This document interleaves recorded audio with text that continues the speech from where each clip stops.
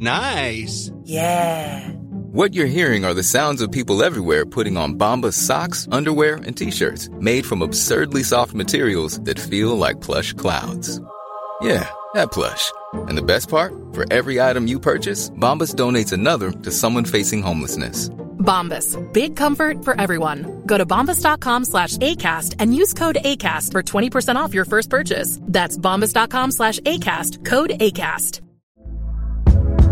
Hey there, it's Michelle Norris. I'm host of a podcast called Your Mama's Kitchen. When I travel, I'm usually looking for a way to find a taste of home when I'm not at home. And one of the things I love to do when I am at home is entertain. And Airbnb allows me to do that. When I was in California recently, I rented a house that had a great kitchen. And when we were sitting around the table, we were all thinking, we're in someone else's house. Someone could be in all of our homes as well.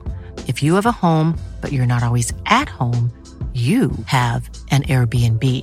Your home might be worth more than you think. Find out how much at airbnb.com/host.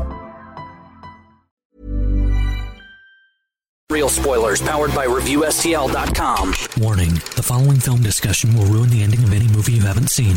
Example, Bruce Willis is dead at the end of The Sixth Sense. See how I ruined it for you? Just like that. Here are a few more. Silent breed is people! I am your father. Get it? Real spoilers. You've been warned. Broadcasting from the lush but not lavish studios located in the basement of the O'Keefe Institute for Advanced Film Snarkitude, this is Real Spoilers, episode 597. We continue our trek through the world of misbegotten sequels with a misbegotten original. Yeah, about that. The Blue Lagoon. So it's so bad, Kevin can't even wait for me to get through the introduction to rub it in my face. I'm just waiting for your formal apology and explanation to why you chose these movies. That's all I'm excited to. That's fair. That's fair. Well, before we get going, let's go around the table and introduce ourselves because we have a guest this week. I'm Crystal O'Keefe. This is Kevin. This is such a weird. I know it's a weird way to do it. And this is Tom. But yeah, so Joe is out this week because him and his wife purchased a new home and they are in the process of moving. Oh, I didn't even know that. Yeah. Oh, cool. You told me they were making salsa. Uh-oh. We've got to lie. There's an old timey reference. And so originally we were just like, it'll just be me and Kevin. And then about 20 minutes into watching this movie, I was like, you know, Kevin, I think maybe this shouldn't just be two guys sitting around talking about... a few minutes into watching this movie, I was about to say, I think it will just be Tom reviewing this movie. I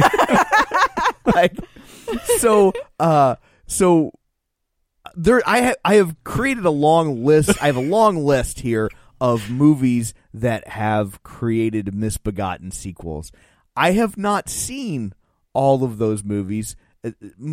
Sometimes not even the original. This is a case where I had not seen The Blue Lagoon, and I just knew it was a very popular movie back in the day, and I don't know why. And because people are perverts, and it was on cable all the time when I was a kid, but I never watched it because I would have gotten yelled at because I knew it had nudity in it, but I didn't realize how much or the kind of nudity we'd be witnessing. So even on the cable version, I read they edited 9 minutes out, so you wouldn't have even gotten as bad as this version. I had not come across that piece of information. Yeah. So wow. Yeah, so so I'm watching this and I'm just like, holy crap. And the way they do it, and I guess you have to give them credit that, like, I mean, I'm like, I really thought, like, I'm seeing a 14-year-old girl naked. How is this legal? Like, how can we, like, lock away Song of the South? Not saying that that's a bad idea, but this is still out there. Like, I was just like, we need to have a female voice in this episode.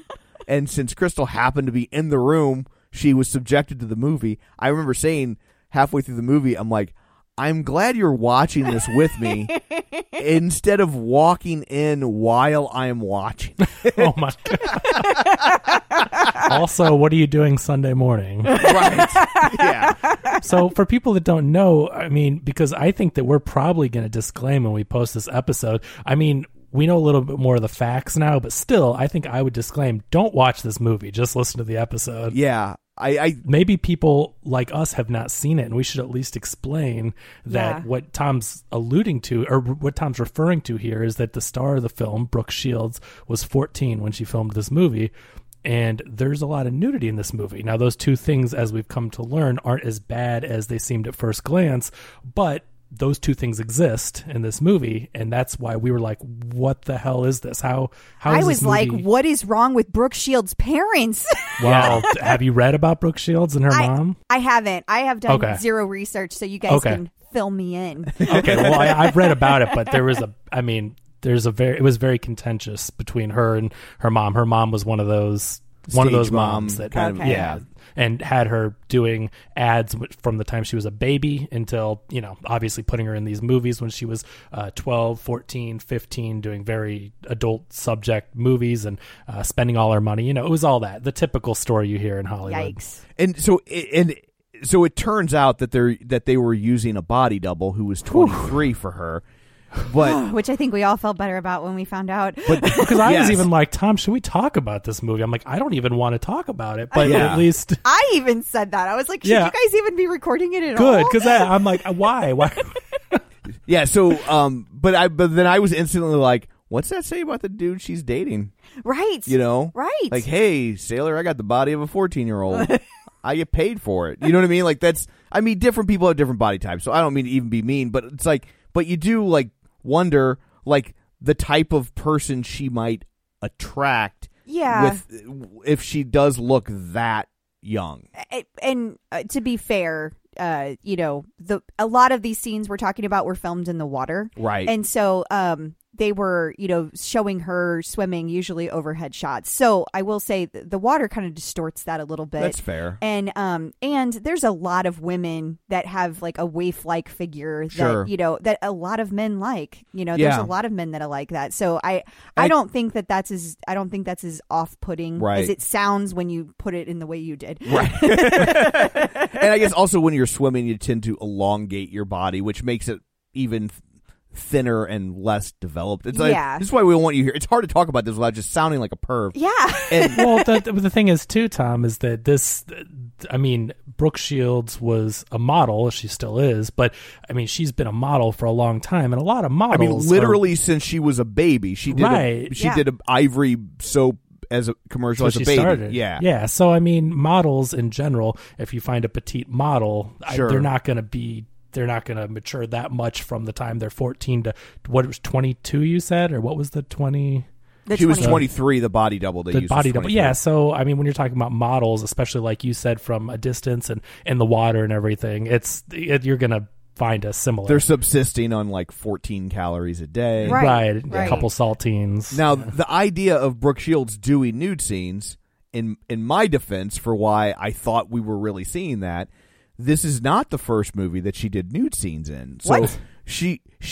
She had nude scenes before this movie? Before this movie. What? She was in a movie called Pretty Baby where she played a 12-year-old prostitute, and there are nude scenes. But she wears a bodysuit, right? Like she wears, from my research, I didn't watch that movie, but she wears coverings, but she's doing provocative subject matter. But this was not the first controversial movie for her. Right. But either way, it would be wrong at her age to show that. I'm legit concerned. No wonder she had a contentious relationship with her mother. Right. It was very toxic, and all her, she was married a few times, and all her husbands and people she dated were like, you got to get away from her, and tried to break her away because it was a very toxic relationship. It was, again, that typical Hollywood, working your kids. And then she said in interviews that every time she would do a big project, her mom would buy a new house and she would buy it fully furnished. And then she would take all the stuff out of the house, sell the house, buy another house fully furnished, gather stuff, and she was just like very materialistic and spent all her money, and and that's not a new story. We hear that a lot, but it was that type of thing, and which is of course very unfortunate. And for her acting from a very young age, you can imagine. Like, I'm amazed when you hear her talk as an adult, and obviously we've seen her throughout the years. She grew up to be a very she seemed like a very well acclimated, grounded person. Yeah, luckily for her, she didn't go through some of the child actor things that have driven them to insanity or self-harm. She turned out very well, luckily, but yeah, she went through quite a crazy childhood. I wonder if with the house thing, if that was kind of a way for her mom to launder the money, because there are laws in place now to protect the assets of child actors, and so you could kind of hide it, because you could say the house is. I bought the house for her. And then she'd sell the things. And then she'd sell the house. And that would become her own income. Right. And then she, that's interesting. I don't know if she's alive. Don't sue me. I'm just asking the question. The mother's passed away. Okay, good. That's what she was doing. No, I don't know. But I know that that they have to put, I think it's 50% of the money's supposed to get put into a trust fund. So it's there, but when they're adults, but especially if in most cases the parent is also the manager, and so they're the parent gets a management fee, and then there are expenses associated with getting this kid from audition to audition, or it's like how movies don't make money, how a Harry Potter movie has never turned a profit for Warner Brothers. Right. Get that one. Right. So they're trying to basically make them skim money off the top and put it away, but if she's taking this money and saying, well, I'm taking this money to buy her a home, and then that can be justified. Right, because she kept selling the house, and you could take profits off that and get a new mortgage and take them. We don't know, but I think that's a really smart hypothesis. Well, thank you. You're welcome. First. You're pretty good with figuring out manipulative people strategies. Now I am. Unfortunately, you've had a lot of experience. So the Blue Lagoon. A sensual story of natural love. That's what it says on the poster. That's its tagline? That's what it says on the poster. The poster is like an excerpt from the slip cover of a book. Yeah, it's like they took the first 2 paragraphs of the press release and put it on the poster. It's the poster really says weird. The director of Grease, Randall Kleiser, brings to the screen a sensual story of natural love. 2 children shipwrecked alone on a tropical island. Nature is kind. They thrive on bounty of jungle and lagoon. The boy grows tall, the girl beautiful. When their love happens, it is as natural as the sea and is powerful. That is literally the tagline on the poster. I hadn't seen it until now, and I'm just reading this. Face. Yeah. It's just it. Can I just say again, why were people watching this movie? Because porn was hard to find. So it's 1980. You don't have the internet. Porn magazines are pretty much relegated to seedy bookstores. This was like a what do you call this? Like a dime store novel, like a sexy romance novel of a movie, right? Yeah, it's based on a series of books actually. From the first one came out in 1908. And I'm not saying that book necessarily was, but this is the equivalent of reading a trashy book. It's like a love romance fantasy. Yeah, totally. That's true. And there's no plot to the movie. It's literally just, you're stranded on a tropical island with a beautiful woman and man, and I love how they say nature was kind. They were the only 2 people alive. Everybody died. What do you mean nature was kind? Nature was kind. Her uncle is dead. Everyone is dead except for them, but nature is kind. Nature's kind because it left us 2 sexy people to do it. Their only companion was killed trying to go to a different island with a crab coming out of his mouth, but nature is kind. We have a very different version of kind. Yeah. They're like, on this island, the age of consent is much lower. None of this counts because we're outside the laws of man. Wow. It was icky to watch. We were both I was horrified, especially before we realized that we were literally just jaws agape.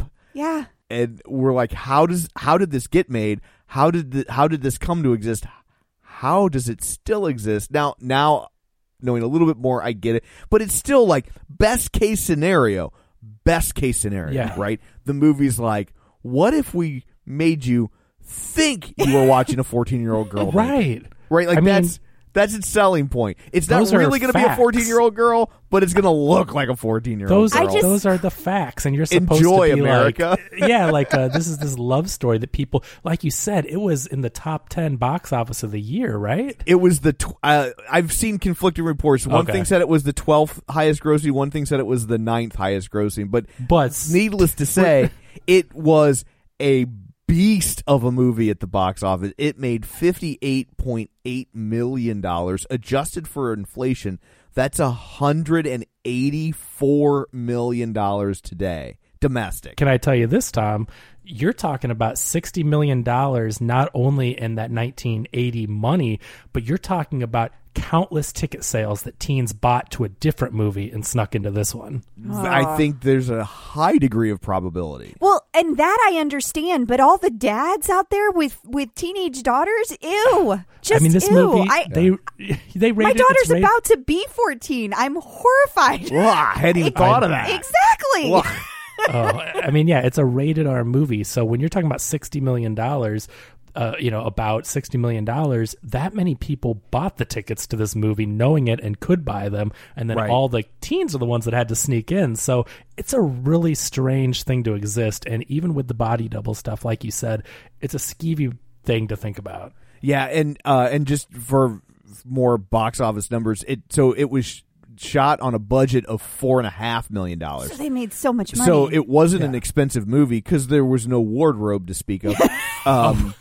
But or location changes. Yeah. Well, the location stuff actually probably was the bulk of the money, right? Like they had to set up the camp, and they were shooting in Jamaica and on a private island in Fiji, and it's really hard to get to those locations. Yeah. And then that's fair. And then to make them filmable and get power and supplies, and so like that probably is the bulk of the money. For sure. So from reading about this, the island they filmed on is beautiful. The tropical location for the bulk of the time. I'm not sure which, if it was Fiji or it was Jamaica was the bulk of it, but the island that they filmed on had no power, no water. It was just this completely desolate thing. There was nothing to it, and they built everything on the island, and they had to set up tents for all the people. They were really living primitively, and so to think about housing for a few months all those people and getting supplies to them and everything, it's not cheap. I read a story about the production of it. I think it might be for the second one, but I don't think they filmed in the exact same location, but they still went back to Fiji. I just don't think it was the same private island. Oh, was it? Okay. I thought it was because it didn't look like it had the same name, but they were in Fiji, but I don't know that it was the same exact location. Okay, because they may have changed the name at some point of the island. I was reading about the production. I think they changed the name. I'm not 100% on that, but my understanding is that it became a tourist destination, and then they changed the name of the island, but the set designer was the same from the first to the second, and they said they were excited to return and expand upon their ideas from the first, and so I kind of got the idea that they were returning to the same place. Then maybe it was, and with the name change that would throw me off. That's obviously. What I'm thinking, but again, don't I don't want. Yeah, a lot of the same behind the scenes people are involved from movie to movie, and I don't know if you noticed this, Kevin, but in the first movie, this is really like nerdy film credit reading stuff. Yeah, but I don't know if you happen to notice the second unit director. That wasn't the unit I was noticing, but go on. He's a big Christopher Atkins fan. Who can hold it against him? Christopher Atkins can. That's who. Oh, jeez. No, but he was 18 at the time, so it's okay. So the second unit director was a guy named Peter. I think it was Peter Bogart, Bogart with a P. And that last name sounds familiar. It's no relation, best I can tell. He gets promoted to like associate producer for the second film, but and I can't help but think some of it's because he knew how to film in these locations, and so they could use that expertise. But that name has popped up before as we've gone down the road of misbegotten sequels because do tell. He is the director of Oh God, You Devil. Oh. God, You Devil. Oh, God, you devil! I'll do this all day long. That's really interesting. You guys don't need me for that. I guess I didn't connect that. I didn't in our research. I don't even remember reading that this was one of his credits. Probably because he didn't direct it. You probably wouldn't have, because literally Tom stopped the movie credits and said, "I recognize that name," and then went down a rabbit hole to find it. Because that's how we watch movies. That's what I do. And so so I was just like, I recognize that name. It's popped up recently in something, and I couldn't remember what. Now wait a minute, hold on. Back to Peter Bogart.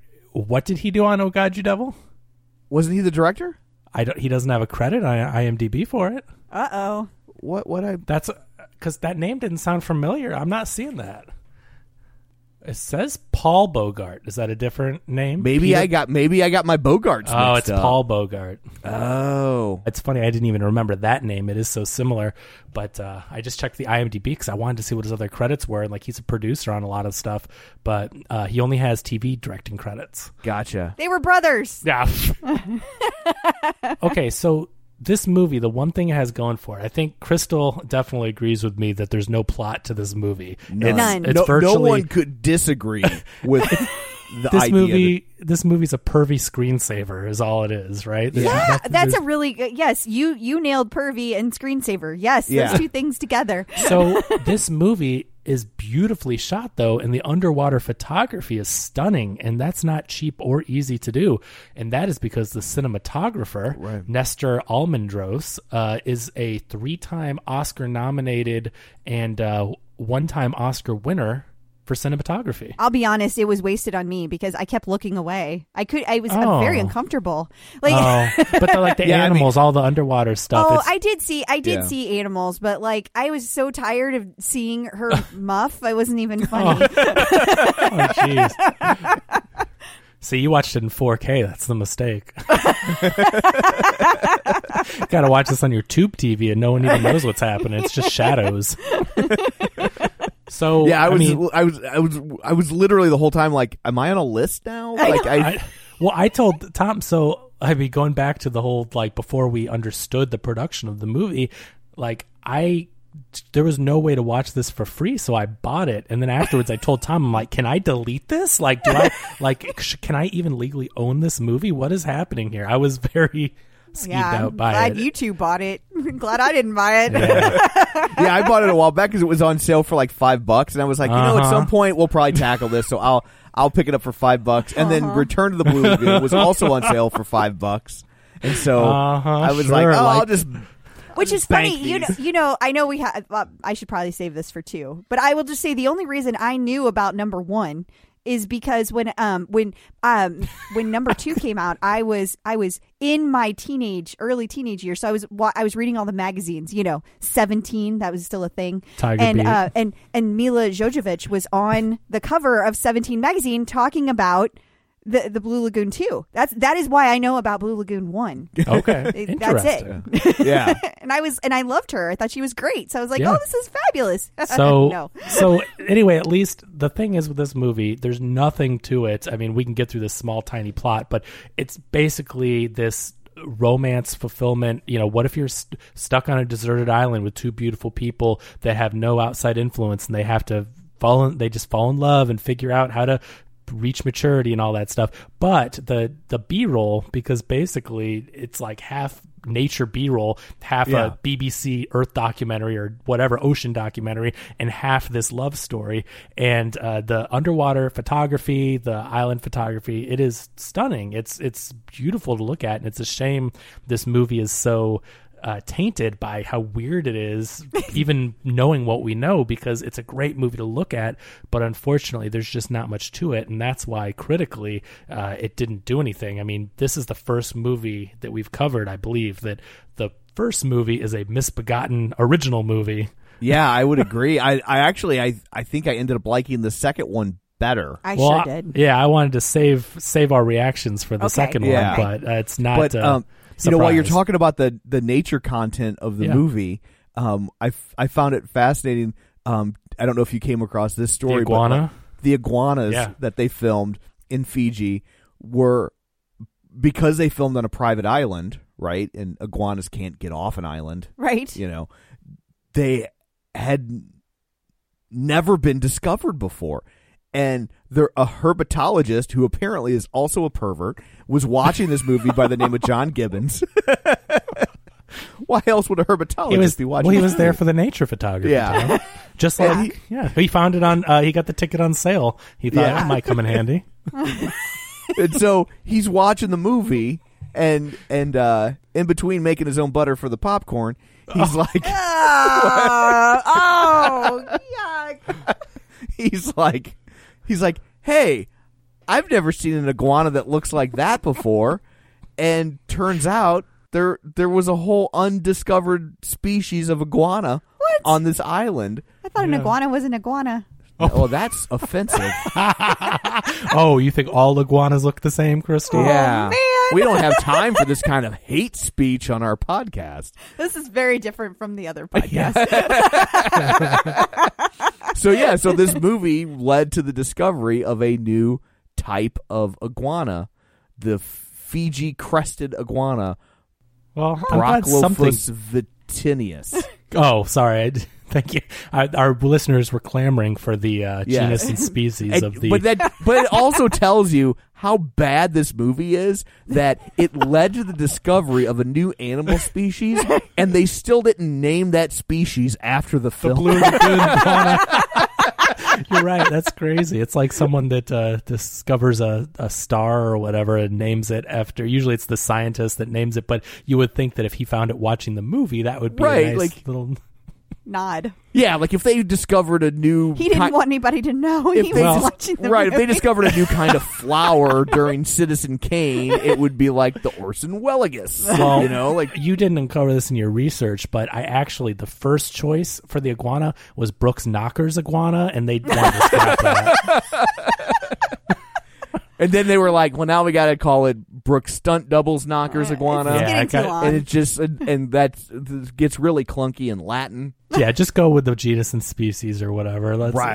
Yeah, let's keep it simple. Let's keep it streamlined. So this movie, going back to our discussion on the pervy screensaver, Leonard Maltin gave this movie a 1.5 stars and in a small little capsule review for his book, and he said, gracious. Little more than softcore cinema for the heavy petting set. Yeah.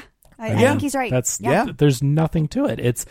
There's no other reason to see this movie. I don't understand that, though. I mean, you can't really pet an iguana, right? I mean, it's right. I don't think he was talking about the iguana. I think it's a different kind of petting. Oh, I think he was. Unless you call that your there iguana. were birds, but you don't pet birds either. I'm really confused. I think he was talking about what Christopher Atkins was doing behind that rock. I just thought he was making his own butter. Exactly. Polishing the pewter. Yeah. So the thing about this movie, before we actually get into the discussion of the storyline itself, and there ain't much. It's like we're there. Yeah, is like it was, I guess, a big deal. Like they looked at a lot of like up and coming Hollywood. The list of people who were considered for this film. And turned it down? Some turned it down. Some just didn't get it. But from an actor standpoint, like Matt Dillon, Lou Diamond Phillips, like we're both in the mix. But from an actress standpoint, it's also fascinating and, again, pervy. So here's the list of actors that I found who were considered for the role. Okay. Matt Damon, Lou Diamond Phillips, Willie Ames. I know, right? So that... in the research, that's who I discovered as actors that they had considered. Okay. Now, for actresses that had been considered... No, wait, Matt Damon? So what is that? I'm sorry, Matt Dillon. Matt Dillon. You said it right the first time. You did, yeah. That's why I was like, whoa, Matt Damon. He wouldn't have even been anybody. Yeah, he would have been 4. Right. He played the baby. Yeah. So I found like 3 actors that were considered. Now, here's the list of actresses. Carrie Fisher, Molly Ringwald, Jennifer Jason Leigh, Kelly Preston, Linda Blair, Jodie Foster, Tatum O'Neal, Michelle Pfeiffer, Daryl Hannah, Rosanna Arquette, Kim Basinger, Justine Bateman. I'm at about the halfway point. So basically, Ellen Barkin. These were just all actresses that these dudes wanted to see naked. It kind of starts to feel like that. Delta Burke, Jamie Lee Curtis, Melanie Griffith, Amy Irving, Sarah Jessica Parker, Bridget Fonda. I get the picture. Christy McNichol, Lori Loughlin from she's the Full House one that's going to jail, right? Yeah. Aunt Becky. Yeah, Dana Plato, who was for our older listeners, they'll recognize that name. She was the daughter on Different Strokes. Okay. Sean Young, Kathleen Turner, Ali Sheedy. Like, that's a lot of people, and a lot of these people got very close, like, or turned it down. Because they had parents that cared. Yeah, like Jamie Lee Curtis's, or not Jamie Lee Curtis, Jennifer Jason Leigh's father, I think, was Vic Morrow, and he was like, absolutely not. Like, you're not he's like, not doing it. And there were a couple other actresses on this list who either got very close or turned it down. And I think Carrie Fisher was filming Empire at the same time, and so couldn't. Well, she would have been a lot older. She would have been 14. older, yeah. Yeah, totally. But she was very petite at that point in time. True. But still, it would have been less pervy, you know. Right. But yeah, so it's kind of creepy when you see how many young girls that they were looking at, right? And what was the audition process for all those? Especially compared to the men. You know? Yeah. Like, as I started keeping my list, I'm like, oh, this will be interesting because there's so many well-known people. And I'm like, now let's look at the boys. And it was like 3. Yeah. Like, oh, well, I'm sure it was more than 3, but it probably wasn't much more comparatively. Well, because of the subject matter, it's obviously it's a lot harder to find someone that will take on this role. I mean, really either role, but I think the age difference plays a huge factor too. But it takes a certain type of actor that wants to be fully nude. I mean, even if Brooke Shields had a body double for the full nude stuff, all the other time it's just a long wig glued onto her chest. It's not like she's has a shirt on. I mean, her non-nude scenes don't leave much to the imagination. They do not. So it's like you really have to have a certain type of person that will take on the role and a certain type of manager / parent at that age that will let you take on the role. And I think that they found the combination of her being in the industry for a long time, and she was already a model, and modeling, you know, obviously the modeling industry has, you know, a little bit different idea of what is acceptable and what is not. Right. And her mom obviously was wanting her to get out there and do whatever the would make the money and get her more projects. So I think it makes sense that it landed on her because of her upbringing. And the original concept for the film was for them to be nude the entire time. Jeez. Like, that was, and that, you know, that was, and that's why Jennifer Jason Leigh's dad was like, nope. But yeah, according to what I found, she was the first choice for the role, and then they actually offered it to Diane Lane and Willie Ames, and then they passed on it because of all the nudity. And I think they like finally landed on Brooke Shields just a few days before they started shooting, and they were like, okay, we got to scale back. Yeah. And then I guess because of her age, cooler heads prevailed, and they at least went the body double route. But it's still very uncomfortable. There's no reason. This isn't a porn. There's no reason that they have to be. I mean, they were really doubling down on that natural thing. Yeah, I mean, it's almost like it's like that artsy thing of like, why are you saying the human body's? That's exactly right. Like they're like doing that kind of okay, you know, yeah, hiding behind that thing, and it's like, okay, but it's also about them learning to do it. So but that's what I mean. It's a movie. It's not a porn. I get it that you're like, okay, 2 people don't know about society. They didn't have anyone to educate them, so they're just, it's all natural to them. Like, they're learning, and they have no reason to have these preconceived notions. I get it. But this is also a movie, and you're aiming it at a younger audience, and so there's a lot of things in movies that are not realistic or exactly how they'd be in real life. That's why they're movies, and there's no reason not to have them covered by like a loincloth type thing. There's no reason. You do not have to have, and it's, you know what I mean? It doesn't ruin the integrity of the movie. Yeah. Also, they weren't infants when they got to the island, so I don't even subscribe to it was natural. It was natural for them to wear clothes. Yes, right. they had an understanding of society. Yeah, but they would also have to create clothes because they would outgrow their clothes, or they would end up in tatters or find over time. their trunk. Right. But they knew about, they were old enough to understand that they had to put on clothes. And especially in that time period, think about, the second movie does a lot better job of showing it. But even at that time period, it was a lot more controversial to not wear a lot of clothing, right? Like the people covered themselves from head to toe, and it was their idea of dressing would have been a lot more important than even today. You know. I don't feel like we covered it, but this took place in the 1850s or something. I think it's like that. The next one says 1897, but it would have. So I think this would have been about 1882-ish. Okay, so to your point, Kevin, everybody was super covered up then. Yeah, right. There were multiple layers, especially for women. Your underwear had underwear. Right. For real. Yeah. So they were taught in civilized society to dress like that. I don't think they would get to the island necessarily, even though they're kids. I don't think they would just be like, let's be naked all the time. I mean, I feel like they would have at least enough understanding to be like, okay, let's make a pants or a shirt for her. And, so I don't know. It to me, at least, the movie thing, and one, it does make it less pervy if they would have gone that route even more so. But two, it's a movie. Like, cover them up and then more people could see the movie. Think about the success this would have been if kids could have bought tickets to it.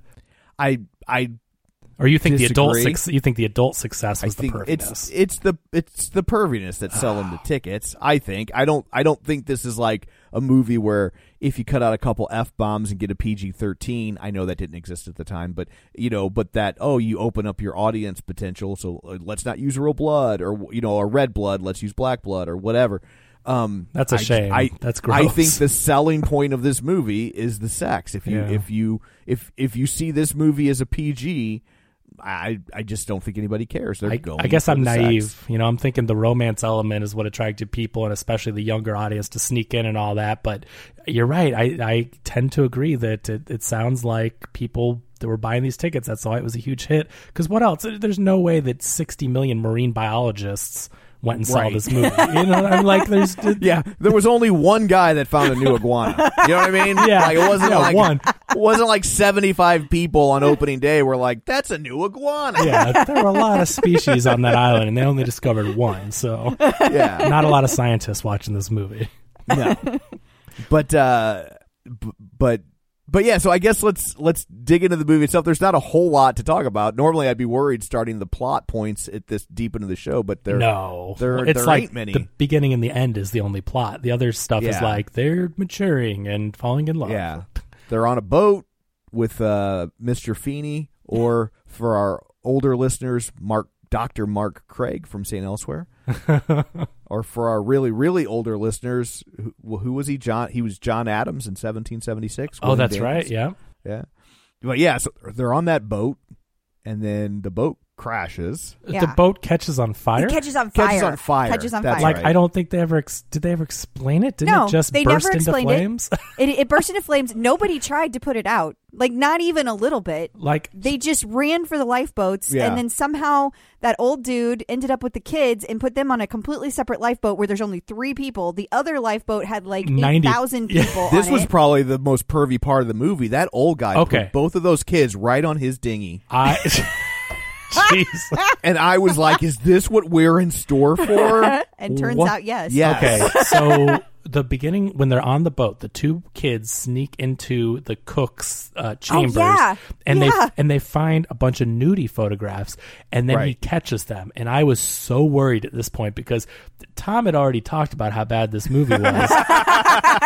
And this guy was a huge creeper that had nudie photographs that kids discovered. And I was so worried for what we were going to get into with this.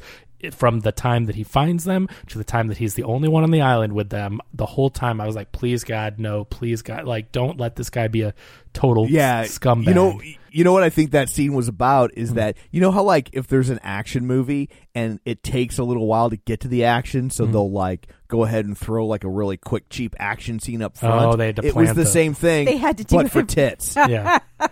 So, old-timey tits. Yeah. Yeah. So anyway, they find these photos. He catches them, and he's like, I'm going to give you a spanking. And he puts both of them, like he takes the boy, and then he puts the girl on his lap and is about to spank them. But then all of a sudden, they're like, thus fire. A fetish was born. Yeah. But then they're like, fire. And they're like, oh my God. And then, yeah, like Crystal said, they split up the entire boat into one raft. And then the two kids and the creepy old cook and another raft, like what, like the uncle, like they're on the boat with their uncle, their cousins.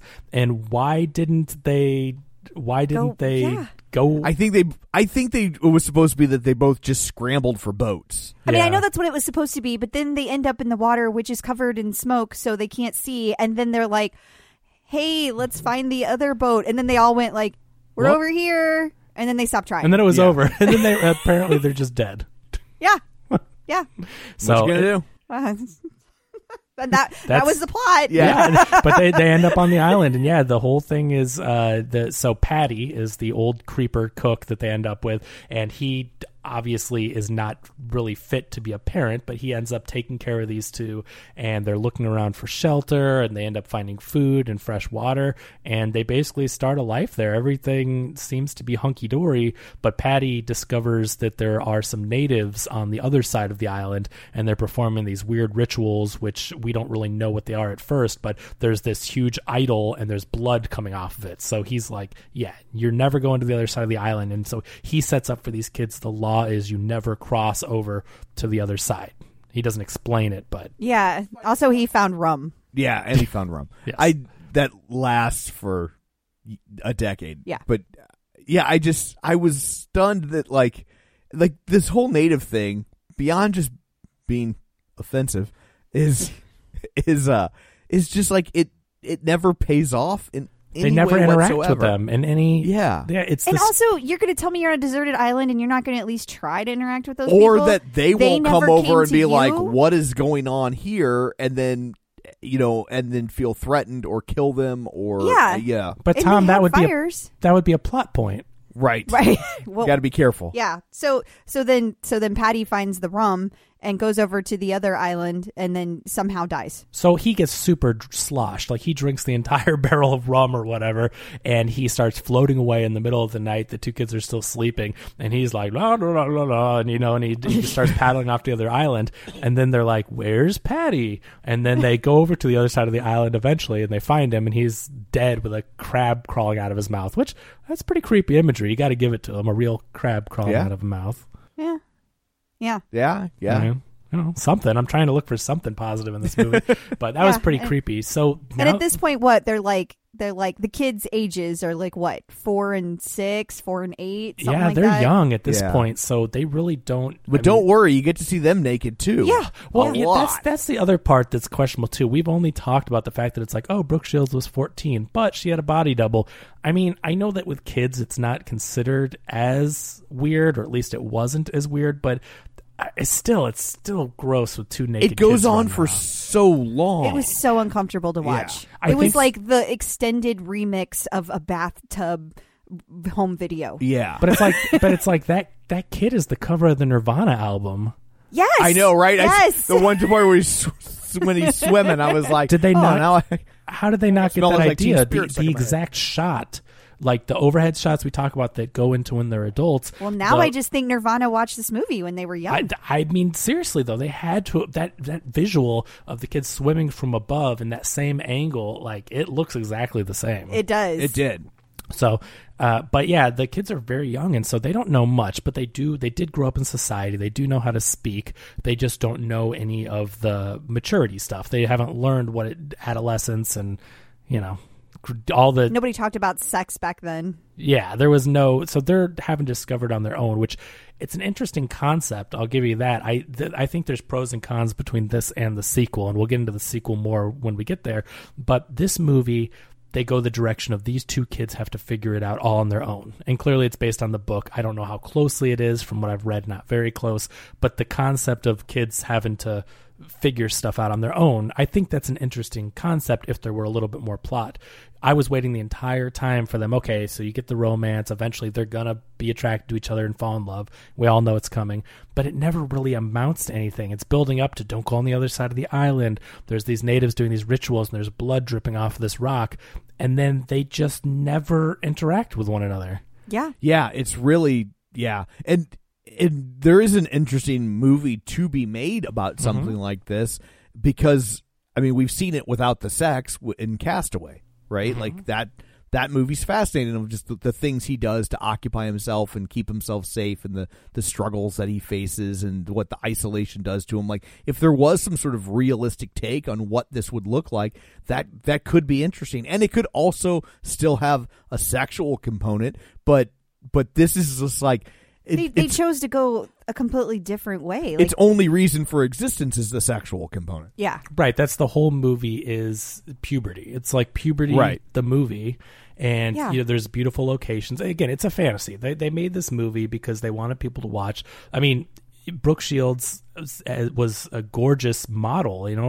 That's why she was modeling since she was a kid. She was a pretty baby, and when she did movies when she was 12 or whatnot. I mean, she's this beautiful young woman, and then you have Christopher Adkins, which is a good-looking guy, and obviously got in tremendous shape for this movie. And they made this movie solely to put two beautiful people, whoever they would cast, which we ended up with these two, together on a tropical island. It's a wish fulfillment type of fantasy thing, and they didn't have really any other story to tell. And I think that at least there is that component of them trying to figure things out, and I think that's the most interesting part. But it all gets kind of swept under the rug because it feels so skeevy with the, like, it just seemed like an excuse, like, oh, let's put some photography and some, a little bit of angst in here. I think part of the reason it felt so skeevy is because we know that Brooke Shields, this character, is supposed to be younger. Right. And then we watch her have her period. Yeah. Literally her first period. Sure. And then that the guy is like watching her all the time, and she's watching him, and then he like makes advances on her, and she's uncomfortable with it, which adds this rapey quality to it. Sure. And then suddenly she's okay with it. And it just like, there's never this moment of like, there's never like quote unquote a courtship. You know what I mean? Right. Like, it's just like, well, we're here and there's nothing else to do, so let's just do it. It's not a good romantic We're the story. only option for each other. It's a very antiquated, because this is 40 years old. Things were different back then, obviously. Well, and the story it's based on is 100 years from 1908. So it I guess there wouldn't have been a lot of romance novels written back in the they 1900s. would have been written definitely from the male perspective. Well, this was clearly written from the male perspective. Right. Like, there's no doubt. Like, there was never a moment that anybody thought a woman would write this story ever. Through the modern lens, it's really bad, and I think it was acceptable back then because times were different. You're talking about times where the romantic leads, and obviously this goes way back, but the men used to hit the women just like, and it was accepted, and the things that were acceptable by the romantic leads is such a different time. Like a movie like the Philadelphia Story literally opens with like the star of the movie hitting a woman, and we're like, it's so silly. So it definitely is dated, and it does not play well through the modern lens at all. But clearly it didn't bother audiences that were going for this romance story. Maybe not audiences, but if you look at the critical reception, most critics were like, this is not good. And like a lot of people seem to be skeeved out by it in real time. I also think it's one of those movies that, because it was controversial, generated a lot of attention. Like, that was kind of the business model here of like, hey, did we cross the line? Give us your $4 and we'll find out for yourself. So $4. I agree. Yeah. It definitely banked on that. And to your point, we read Leonard Maltin's review, and this movie is not a critically revered movie. No. It made money despite what the critics thought. I mean, they thought it was also this pointless, vapid, gross display of just nothing. Yeah. So just from a movie standpoint, so they're rolling around in the mud, and when a ship comes by, and it's the dad / uncle still looking for them after all these years, except now he's Albert Einstein. Yeah. The old man wig they put on him, like, it's been like 9 years. Like, it's like what just happened? But it's been like 40 years for him. I'm like, is this an episode of Lost? What's going on? I thought it was for a second, but you're right. Like, but at this point, it's after all this back and forth and him being frustrated that he's sexually maturing before she is, and she doesn't want anything to do with him and all this.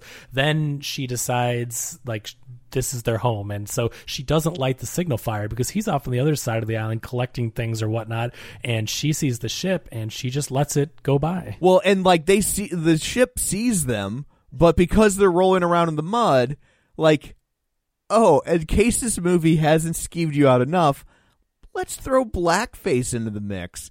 That'll be fun. Like, he thinks they're natives, and therefore... He's like, oh, that couldn't be them. Well, no reason to go save the black people on this island. I mean, but it is. You have to say, like, he didn't even go check it out. Right. Like, regardless of whether you agree with Tom's take on it, he didn't even go the 100 yards to go double check that after it wasn't all this time, them. they find an island close to where the ship wrecked that you'd think, like, well, let's just go...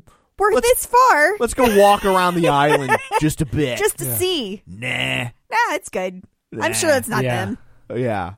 That makes no sense. Yeah, and you jumped way ahead. You're talking about the second time. Oh, like, yeah, I was just trying to get to the... You're jumping way through it. Okay. Well, I just was a little lost because I'm like, they have a kid at that point. I mean, other stuff has happened that we should talk about before that. True. Yeah. So anyway, she doesn't like the signal fire, and he gets very frustrated. They get into this frustration over... with one another. Richard gets the characters are Richard and Emmeline, if you cared, and we'll just call him Dick for no specific reason, but it's a good name to call him by. And his last name is Lestrange, so yeah, it works. Dick Lestrange, yes, exactly. So he ends up, she ends up going to see the other side of the island. She sees this. You still don't really get a clear shot of it, but she sees like the vague close-ups of a ritual, and there's blood that's like dripping. This is off where they of this behead stone. the dude. No, that's when he sees it. Is that when he sees it? Yeah, that's okay. So this is like really vague. You really don't get an idea of what they are. But in reading about it, these natives are cannibals. It's a cannibal ritual, is at least what the information you get from the book and the story is supposed to be. So to their credit, when we jump ahead and you talk about the dad coming and trying to find them and everything, like if it's known that there are cannibals on these islands, like I get why if you see people that look like they're in native garb and covered in mud and everything, you're not going to go be like, hey, you guys cool? Yeah, I guess I just took it as like this is an island that's kind of forgotten to time, and that that the civilized world, quote unquote, hasn't discovered yet. So, like, I think if you were out looking for your kid and you come across one of those islands, you get off the boat and take a gander. Yeah, because it wasn't like they said. I get where you're coming from, Kevin, but it's not like they were on the boat and they were like, you know what? There's a lot of cannibals on these islands. Unless you think it's them, let's not go check. They were just like, it's probably not them. F it. But yeah, I get it. It's just like, but you see the two of them and they're all covered. Like, the natives have their tribal insignias and they have mud and whatever covered on themselves, and there's a kid with them. I get what you're saying. Like, if you're out there looking all those years, why wouldn't you check it out? But at the same time, they clearly appeared to be locals, so I don't know. To me, I didn't hold it against them that much, but I can understand your point of view. But it was also disconcerting that the plot point here is utilizing blackface for that to occur. Like, that's, I don't know. I don't see it like that. I do. Like, they cover themselves in mud, and the other person interpreted them as being a native of this island. I mean, I know the characters didn't wear it for that purpose, but the end result is the narrative constructs a thing where when you cover yourself with mud, people think you're black. I see it differently because of them being the tribal natives, that it's not the skin color, it's that they cover themselves with mud in tribal rituals and their culture. So I don't see it the same way, because they're not necessarily saying they're black because they have mud. It's they are tribal, they have the coverings. So I don't think it's not as easy as just saying, you know what I mean? It was, it played that way to me. I was just gotcha. like, I can see that. I think it was literally said it in the moment. Yeah, I was just like, so just in case it hasn't been bad enough, let's add some blackface. Right. To be fair, I think that maybe because of current world events, that feels particularly egregious. Yeah. And it's a bad movie, so you're going to reach for like, wow, this movie's just awful, right? Everything about it is awful, because for the most part it is. Right. So anyway, so she understands there's stuff going over there, and he's all mad, and they get super frustrated with each other. Richard's all, he's all pent up. He's got blue balls, and she's doesn't understand why she's bleeding, and there's just all this confusion. And again, I think there is an interesting story to be told about maturity, and if it had been handled better, there is an interesting story here. But either way, to Richard's credit, he figures out a way to stop her bleeding. Remind me. By putting a baby in her. Eventually, yes, you're right. But that's not before. That's blue sky in here. Like this. Yeah. But that's not before he catches him out on the rocks, making his own butter, polishing the parapet, or whatever they say. Discovering a new iguana. Yeah, I like that. Discovering a new iguana. That's a good way to put it. But she like ridicules him for it. I'm gonna name it John Gibbons. Oh my god. She's like, "What are you doing over there?" And he's like, "Nothing. Get out of here." Why are you looking at me? Anyway, so they're very frustrated with one another, like I said, and he ends up like distancing himself from her and puts her out on her own. Right? He throws her out of the house. Yeah, he throws her out of the med. I built this. This is my house. And she's like, I helped. And he's like, yeah, whatever. And so he throws her out, throws all her belongings out onto the beach, and makes her go live in like under a rock that she finds. I mean, she doesn't in have a van anything. Down by the lagoon. Yeah, exactly. So she is been banished from their hut. That's a really nice hut they built for themselves. That's Gilligan's Island level hut.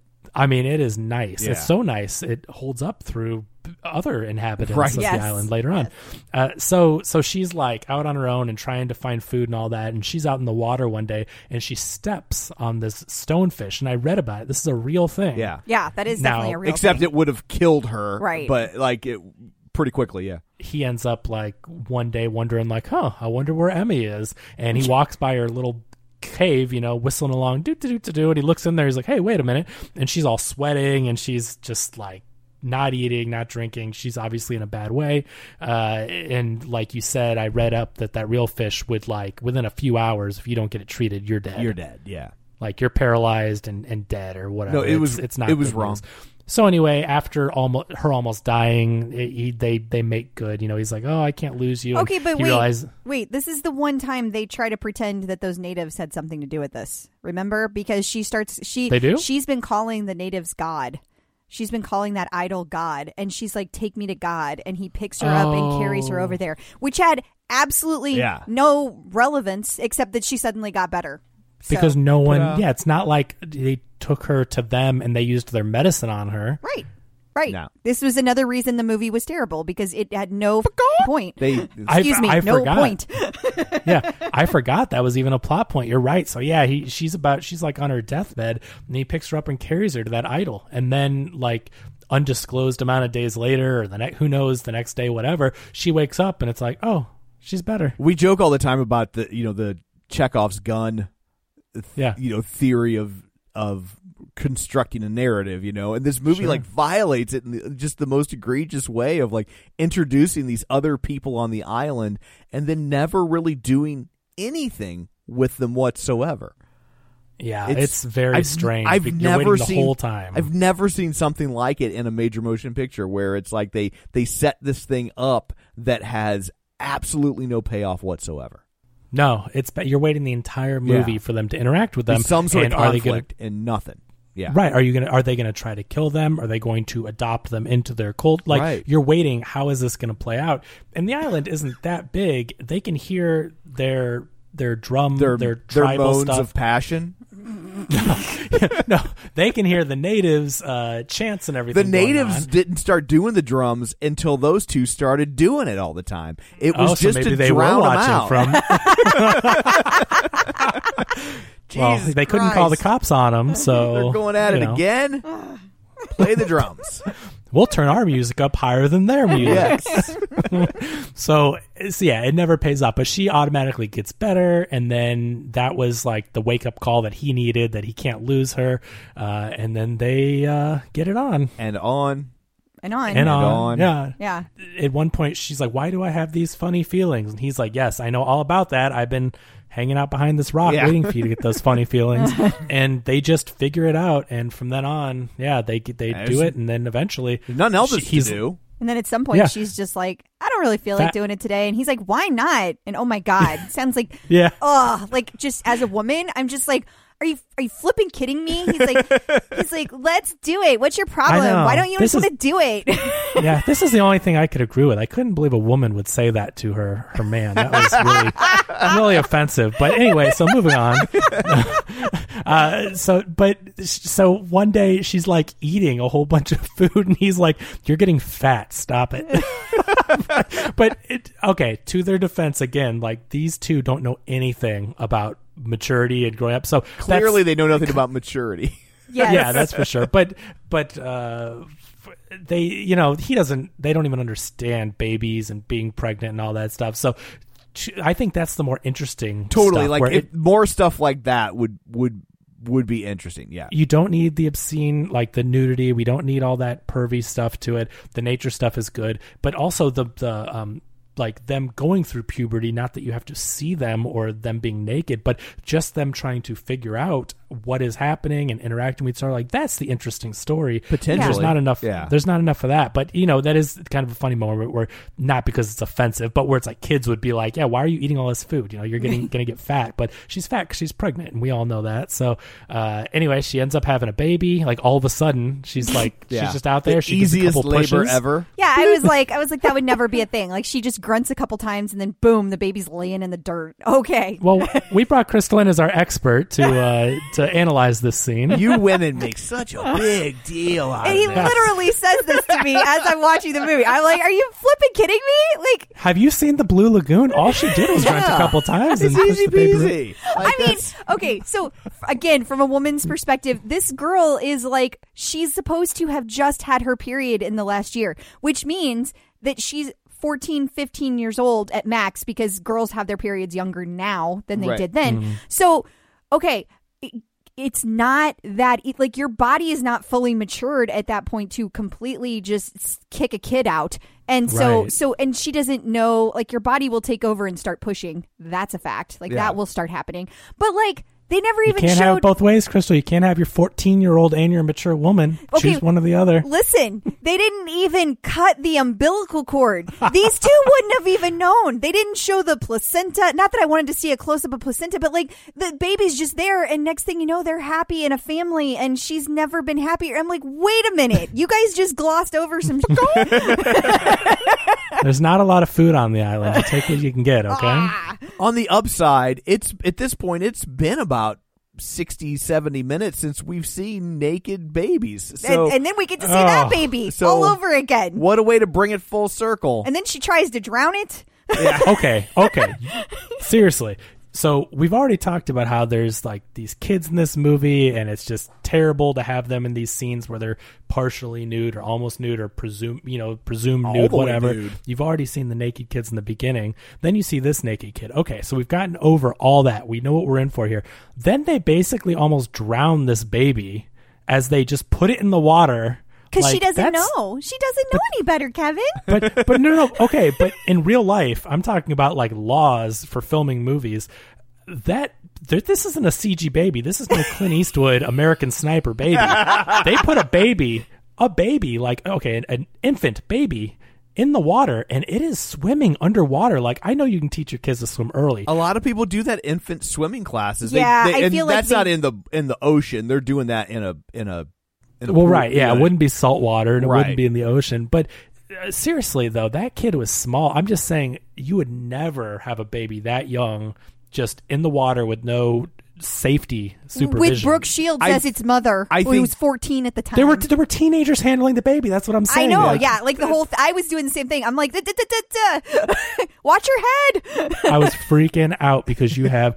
14-year-old Brooke Shields holding the baby, because it's one thing even if they're supervised and there's people nearby, whatever, but you have another kid that doesn't know what she's doing in the water with this baby. If that baby starts drowning, are they going to get to it quick enough? Like, is Brooke Shields going to know? Like, I don't know.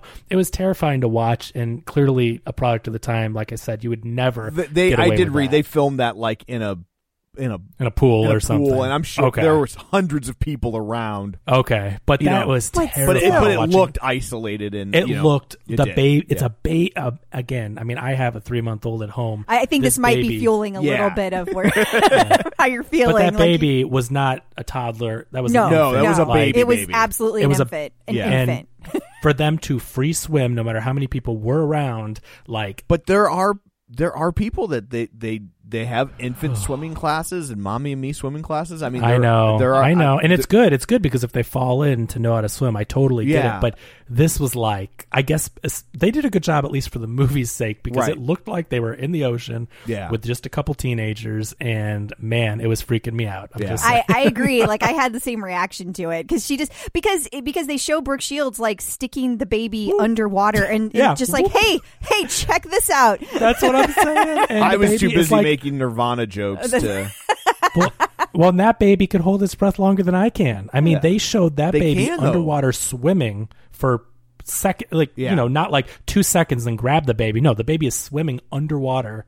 Yeah, for a good chunk of time, uncut. I mean the film, not the baby. The baby was. The baby was obviously uncut. Right. Yeah, they didn't. If the natives were around, they could have done their ritual or whatever. And they're cannibals, so it kind of checks 2 boxes. So anyway, this is where the second time this boat comes by and they dismiss it or whatever. And they've named the baby Patty after their creeper. Creeper not relative that lived with them on the island for a couple days. Anyway, so let's see. What happens at the end? Because they eventually. They decide they're going to escape or something? They leave the island? No. They go over to the other island to get the boat back, to get the dinghy back. Yeah. No. Brooke Shields is out playing with the baby. Mm-hmm. She's out playing with him, and then the baby throws the oar into the ocean. And then instead of getting the oar, she's all, Richard. That's Richard. They're all just, you're right, they're just hanging out. Yeah, and she's then why don't you crawl out of the jungle, come out here and get the oar instead of me just hopping out real quick. That would be way easier. Remember when your baby could swim? Right. Yeah. Right. It makes no sense. This get out of the water with your swimming baby and just go Just go back to shore. That would have been so much. Or get out of the boat and pull it to you can swim. You all can swim, even the baby. Women. No. And Dick. That Dick, don't forget. So yeah, that's how this marriage works. I think about women and she thinks about Dick. So then Richard comes running out of the forest to save them. And then I guess we're stuck on this boat. Yeah. Well, because then a shark comes after Richard, and a shark he can swim faster than. Yeah. And then she tries. This is my favorite part. She tries to spear the shark with a wooden oar that has no point.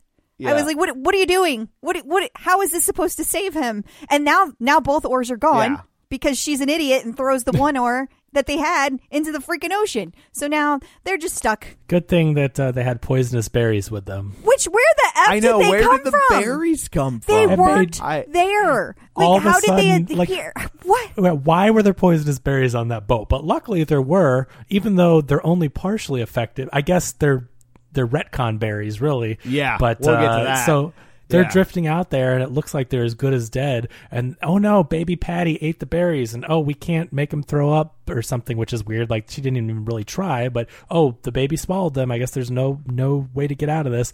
And then they're like, all is lost, and they Romeo and Juliet it. He takes the rest of the hundreds of berries that they have, and they take a couple palmfuls and eat them, and then they're seemingly, it looks like they're dead. And of course the boat then approaches, and they find them. The people that have been looking for them find them, and they say, are they dead? And the first mate is like, no, sleeping. Nope, they're sleeping. And you guys need to, whoever's sticking around for the second episode, you need to really hang on to that. Yeah, you need to put a pin in that, because we're going to come back to it. Yeah, yes, there's a lot very specific reason I mentioned that. Yeah. That no, sleeping. And then it ends. It's so you're led to believe, that's the end of the movie, credits roll, happy ending, they've been found, they're alive, the poisonous berries. were not poisonous. I mean, I think we're led to believe that like Patty was just like, the original Patty was like, don't eat those because he didn't know. Yeah. And I think you're led to believe, no, they weren't poisonous. They were maybe just, they didn't eat enough or whatever. Yeah. So these berries had been in the boat for a long time and they'd gone bad. Who knows? Yeah. Happily ever after. Good. Now, are we led to believe that it's the uncle that found them? Yeah. Yeah. It's still Mark Craig that found them. I just want to, I want to make sure that, okay, so that is their uncle. Okay. Yeah. So, and that's how the movie... he's Richard's dad and her uncle. Sorry, yeah, so yeah. It's the boy's dad, and her parents had died, and so he was taking responsibility for her. So, and that's how this awful movie ends. And this movie does have a little interesting place in awards history, in that Brooke Shields won the first ever award for Worst Actress from the Razzies. No way. Yeah, which rightfully honestly, that's no. I'm going to say fair. no because, like, honestly, I feel like that's really unfair to do. Okay. She's 14, and her acting was not the problem with that movie. Like, yeah, Tatum O'Neal would like to talk to you. The girl from the New True Grit would like to talk to you. Yeah, there's a difference between giving somebody an award for being good and picking on a 14-year-old for being bad. Yeah, like that's, I think that's like I don't think that. I think the movie was a movie, and I don't think it's fair. It was, certainly. I don't. Yeah. I just don't personally, and I haven't seen the movie she was in when she was 12. That sounds like a horrible thing. It got rave reviews. I've never seen it, but it got rave for whatever that's worth. But I mean, I don't think that either of their acting was the issue here. It was the move. It was the director. It was the writer. This cannot be blamed on the actors. Well, in my opinion. I think it's both. It's a terrible script. It's not a good movie, but I don't think either of them were good. Like when we get into the next one, we'll get into it. Yeah, but I think her. I mean, I think her performance is ultimately pretty bad, but it's also surrounded by a lot of bad stuff. And honestly, like I think it's kind of cruel to pick on a 14-year-old for an award for a thing like for a thing. And it was the first ever. My guess is today the Razzies are big enough that they probably wouldn't do that to a kid. No, I agree. I from that standpoint, I agree. Like I think she was bad, but from a point of view of them creating an award about being bad and her being a 14-year-old kid, yeah, she's a model. She was in one other movie. It's like I get that she's not there yet, and it is pretty mean, so I am 100% in agreement with you. Yeah. So anyway, that's the Blue Lagoon. Coming up on the next one, we will tackle Return to the Blue Lagoon. So I guess let's go around the table, and everyone can say where to find them. I'm Crystal O'Keefe. You can find me at facebook.com/CrystalDO'Keefe, or you can find me on Instagram or Twitter at ClipOutCrystal. This is Kevin. You can follow me on Twitter at Kevin R. Brackett. And this is Tom. You can follow me on Twitter at Roger Kubert or on Facebook at Facebook.com/Tom O'Keefe. Find the show online, Facebook.com/Real Spoilers. While you're there, like the page, join the group. Don't forget the Patreon, Patreon.com/Real Spoilers. So that's it for this one. Coming up on the next one, Return to the Blue Lagoon. So until then, Chuck delivers a FedEx package. You want to know what comes between me and my Calvins? Nothing. Calvin Klein jeans. Beautiful. That's the cow. And from the Latin vincere, to conquer. That's the vin. Calvin, beautiful conqueror. So that's what happened to me. I've been Calvinized. Tops and jeans like Calvin Klein. Reading is to the mind what Calvins are to the body. Calvin Klein jeans. Hey, it's Danny Pellegrino from Everything Iconic. Ready to upgrade your style game without blowing your budget? Check out Quince. They've got all the good stuff, shirts and polos, activewear, and fine leather goods, all at 50 to 80% less than other high-end brands. And the best part? They're all about safe, ethical, and responsible manufacturing. Get that luxury vibe without the luxury price tag. Hit up quince.com/upgrade for free shipping and 365-day returns on your next order. That's quince.com/upgrade. Hi, I'm Daniel, founder of Pretty Litter. Cats and cat owners deserve better than any old-fashioned litter. That's why I teamed up with scientists and veterinarians to create Pretty Litter. Its innovative crystal formula has superior odor control and weighs up to 80% less than clay litter.